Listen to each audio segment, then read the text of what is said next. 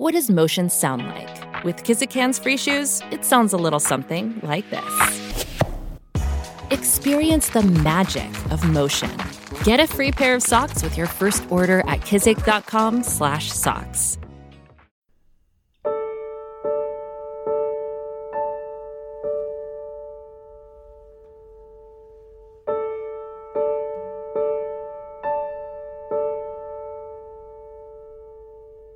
And we welcome you to this edition of Tuesday People, the podcast. I am your host, Mitch Albom. We're glad to have you joining us. This podcast is inspired by the book Tuesdays with Morrie, a book I wrote back in 1997, nearly 25 years ago. And its lessons still inspire me today, still inspire people around the world based on the readership. And we started this podcast to explore some of those lessons taught by an old professor who was dying from Lou Gehrig's disease to his student me about what's important in life once you really know you're going to die, and how to keep that perspective when you're younger and healthier is the aim of this podcast. And so we're going to address one of those types of issues today, as we do every week. Lisa Goetsch is alongside, my friend, producer of this program. Lisa, nice to see you again, as always. Always nice seeing you, Mitch. This has been a difficult week. There's been a lot of negative news. The situation with Afghanistan was difficult to watch. It's difficult to witness. It's difficult to think about. It makes you feel like America has lost something, even though that's far too simple for the political situation. But it feels like a loss. Mm-hmm. And certainly the people who have fought over in Afghanistan lost their lives, families that were changed forever, only to see the scenes that we saw these past days, airplanes running over people as they try to get out and people trying to hang on to them. And anyone who lived through 1975 and the fall of Saigon, and I remember that well, was haunted by those kinds of images and said, well, I didn't think we'd see this again. And without getting into any of the politics of it or who's right or wrong about what moves were made, it's just sad. It's depressing to look at. And on top of that, at least for me, and I hope for people out there, Haiti suffered yet another earthquake. And the words Haiti and earthquake, for me, are very emotional. They're what brought me to Haiti 12 years ago, nearly, and a 7.0 earthquake that devastated the biggest city in the country there, and left nearly 300,000 people dead and nearly 1 million people homeless. They are still rebuilding from that earthquake there. And then on Saturday morning, they had another one, 7.2 on the Richter scale, a larger, more powerful earthquake than the first one. Fortunately, if you can ever use the word fortunately with an earthquake, it was on the southwestern coast as opposed to close to the major city of Port-au-Prince. And so the area that it did the most damage to had far fewer people living in it. But it still had several cities, small cities of Okai and Jeremy, places that I have been to multiple times, places that we have taken children into our orphanage from. And now we're finding out that those children's families, the uncles, the aunts, the grandparents, have lost all their homes. Some of them have been killed, and they have no place to go. They're sleeping at night out in an open soccer field as a tropical storm descends on them with 15 inches of rain predicted and no place to go. And you think that in a situation like that, what would you do? And this brings us to our lesson today, and hopefully none of us find ourselves in a situation like this, Lisa, ever. But imagine, I was just talking to one of our college kids just before we started this program, one of our college kids who's up from Haiti, who's from Okai, and whose mother still lives there, along with several brothers and family. And he found out that his mother's house was decimated, totally destroyed. And I've seen the images of it, and it's not like, the house is ruined, a tree fell down and, kind of came in through the roof. This is like collapsed. It's just chunks. It's as if, somebody broke apart a statue into 1 million pieces. And Wow. thank God she was not inside. But she now has no home.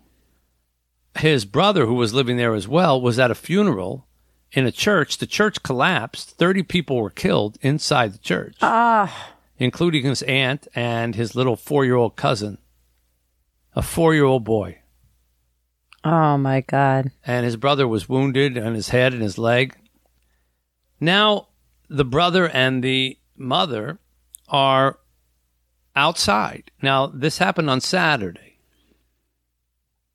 As of Saturday, 8:30 in the morning, at 8 o'clock you had a home. At 8:30 you have no home. Wow.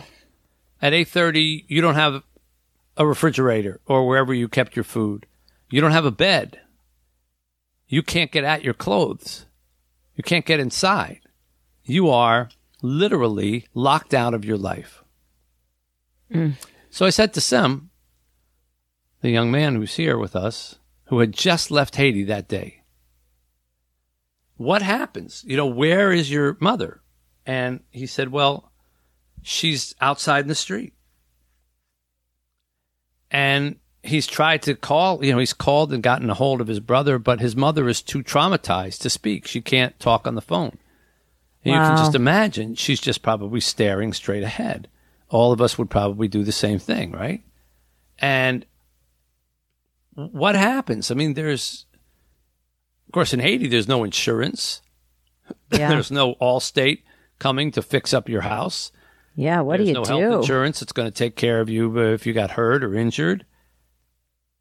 There's nobody who's going to race in. FEMA isn't going to take care of you, an emergency organization. Even just getting basic water in to drink for the day is a challenge. And you don't have it. You don't have the water. You don't have food. You don't have your clothes. You don't have your home. You're out on the street. You're homeless. Many of the people there have been living in a soccer pitch, an outdoor soccer pitch, but it's a big open lawn, and they've been just camped out on the lawn with whatever they have on the clothes on their back. Or in the sun? Like there's sun. They don't have tents or there's no FEMA anything, right? There's nothing. No. There That will be hot some relief Caribbean organizations will be coming in, I'm sure, from the outside.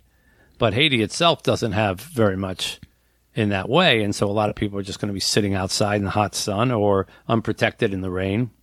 Jesus. So what do you do? What do you do in a moment like that? Now, we're not finding ourselves in those moments, hopefully, most of us who are listening to this broadcast, not that dire. But it can feel like you have been locked out of your life, depending on what trauma befalls you. You get divorced, and suddenly everything you knew is gone. You lose your job, and suddenly the routines that you had are gone. The work colleagues that you depended on for friendships are gone. You can't pick up and call. You're not welcome in a certain place. Right? You move or forced to move or evicted from your home, and you're in some other new place. Hopefully you're not in the street like the people in Haiti, but you are now someplace totally new. You don't know anybody. You can't afford maybe certain furnishings and things like that you got used to.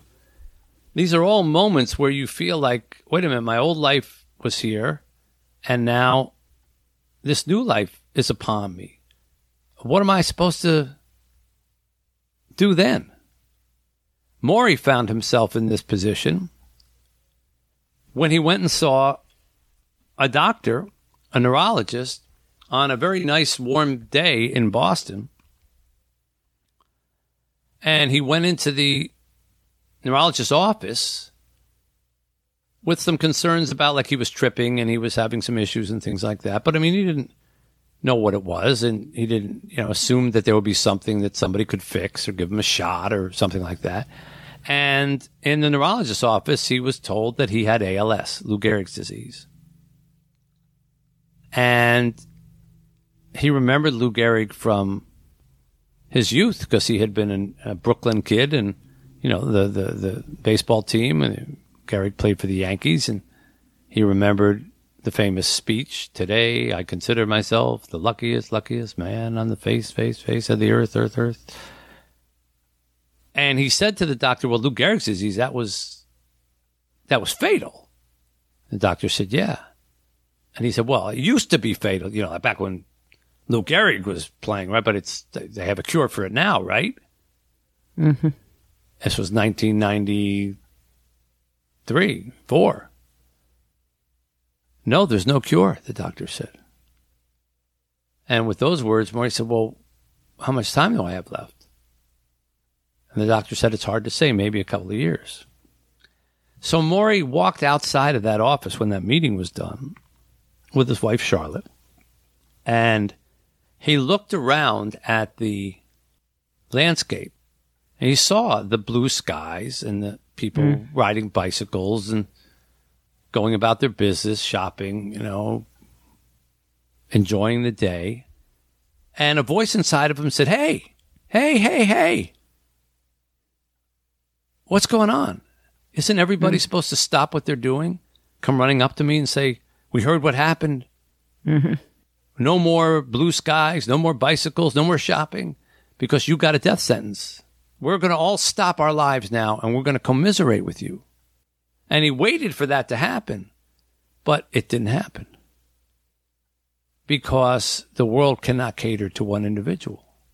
And if anyone has ever had a tragedy of the type that we're talking about, or, just setback of the type that we're talking about, where you get disoriented, alienated from your existence, like Maury was. Wait a minute, I was a 78-year-old or a 77-year-old man with, some walking issues, and now you're telling me I only have a matter of months left to live, and I've got a terminal illness that's going to rob me of all my ability to do everything. And Maury had to make a choice on the steps of that building.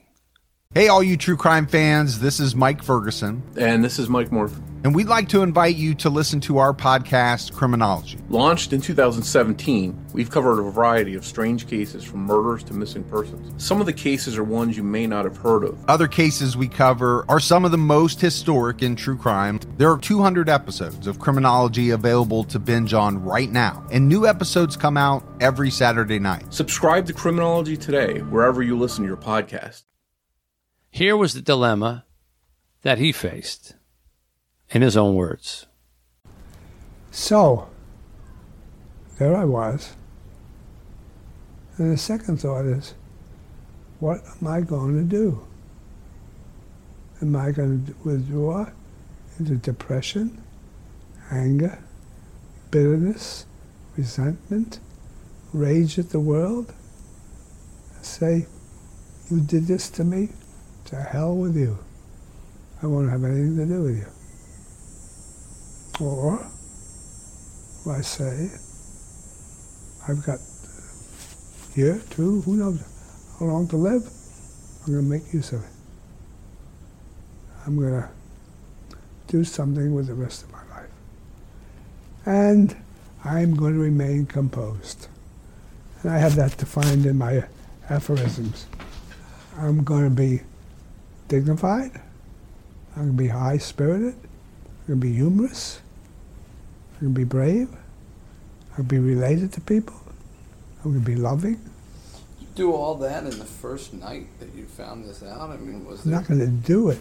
I'm promising myself. But did you decide to do all that then? Was there a... Well, I don't know if at that moment, but within a short time, I had to make a decision. Because if I didn't, I could have sunk into depression. Because that's not difficult to do. So, Maury was describing being diagnosed with the terminal illness. But really what he said there could apply to any of the situations that we've just mentioned here. You're fired from your job, you don't have an income anymore, you've lost your social strata, you've lost your position in life. The world that you used to know is gone. The divorce is final. You had to move out. Your kids are with somebody else. All the cues that you used to have, all the hopes for a happy life and a family life are gone. You're locked out of the world that you thought you knew. You're evicted from your home. Your car is taken away. You're in a financial mess. You don't know how you're going to get out of it. What you used to do when you came home at night, you now can't do anymore. Maybe you don't have a home. Maybe you have to consider a shelter or calling a relative, asking if you can sleep on the couch for weeks on end. Your old life is locked away from you. So what do? You're in Haiti, and an earthquake just decimated your home. Yep. And everything that you had and everything you could do is gone. Just like that. So I would love to say that the answer at that moment is a big, huge philosophical transformation that you're going to have. But that's not true.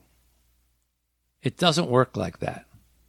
Nobody, at least nobody I know, can take the blow of a total life change and then say, okay, well, wow, that hurt. Like getting hit with a club on your head. That hurt, but let me rub a little dirt on it and I'm fine. Here's what I'm going to do. I'm just going to ignore it. No. You're not going to be able to come up in an hour or a day with a philosophy big enough to battle back against that big a blow. Mm-hmm. But what you can do, and this is the essence of this small lesson today, is one thing. Do one thing. Focus on getting one thing done. One thing. We think because we get hit with this major event that we therefore have to do everything. Yeah. Everything has changed, so therefore we have to do everything. We have to take care of everything. This has changed, so I got to do this. This changed, I got to do this. I got to do. It won't work. It's like trying to juggle 1,000 plates. So what I have found is the best thing to do, and what Maury talked about too, was just find one thing, set your mind on that one thing, and try to accomplish that one thing. It may be as simple as, okay, I'm going to need paper plates. I'm going to go buy paper plates and plastic silverware so that I got the basis for a meal. Maybe as simple as that. I know that sounds trite, but it's putting one foot in front of the other. Starting to say, okay, I'm going to just do this. You accomplish that, you begin to have a sense of building. You have a sense of building, as small as that act is. This is something I find I do all the time when something depressing hits me or I'm really getting down. I think of one person in my life who I know is having a tough time, maybe battling an illness, or they themselves went through something bad. And I call them and try to cheer them up. And of course, invariably, they're happy to hear from you. And how are you doing? I've been thinking about you. Oh, thank you, for thinking of me. Yeah, I've had this. And you start to hear how tough it's been for them. And it starts to put your own issues in a little bit of perspective. It doesn't wipe them out. Yeah. No. But it reminds you that people are dealing with things all the time. And if you can help, and the phone call ends with them saying, thanks for calling me. I feel better that you called. Really appreciate your call and take care of me. And you didn't even breathe a word about your troubles necessarily. Then you will have done one thing in that battle to sort of combat everything. And that one thing will give you like the first little step up as you begin to climb back. That first little brick as you begin to build back. And brick by brick, one thing by one thing, you can start to battle back and reclaim your life. Brick by brick. There's an old story I heard when I was much younger about a woman who was very unhappy in her small little tidy home. Everything was drab and terrible and gray, and she was just depressed. And someone, a friend of hers, wisely brought her a single flower, a pretty but single flower, and put it on the kitchen table. And the woman, in her mind, thought, well, this is kind of chintzy. Friend brings me one little flower. It's not going to really solve my problems. But one little flower. And so the one little flower sat on the middle of the table. And the woman kept coming in and out of the room and saying, God, that flower is so pretty and the table is so drab.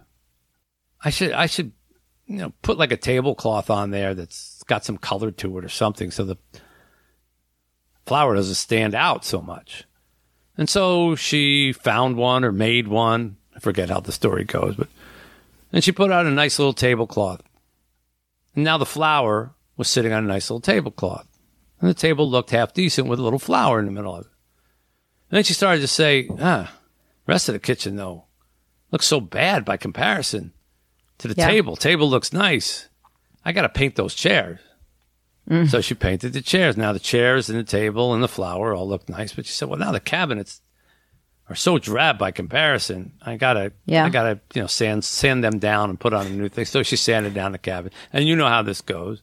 This sounds like my life, but go ahead. Eventually the kitchen. This is what I do every day. The kitchen, finally looked nice. But as soon as she walked out of the kitchen, then the living room, looked so bad that she started in on the living room. And eventually, the end of the story, she fixed up the whole house.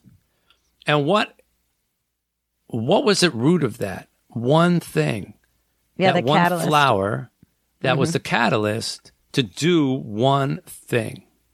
Yeah. She just wanted to make the table look as nice as the flower. So put it together, did the one thing. And in many ways, that's sort of what I'm suggesting. At this moment when we feel so down or there's so many things to be bad about, and we haven't even mentioned COVID. This is probably as long as we've gone in a podcast in the last year and haven't mentioned the word COVID. Yeah, without mentioning it. Right. But COVID is rearing its head again, and everyone's looking at, September's coming around the corner in school, and everybody's going to be back into masking up and social distancing. And it's like we got a reprieve for a few weeks there. They let us out to the yard, and now that we have to go back into prison. No. We had our moment in the yard, and now we have to go back into prison, and that's depressing. And how do you get out of that feeling? Well, don't try to combat it. COVID is a massive thing. And Afghanistan, a massive thing. Haiti, a massive thing. You're not going to be able to beat these opponents first time out of the block with just your bare fists. Or you're not going to be able to think of that brilliant, brilliant big thought.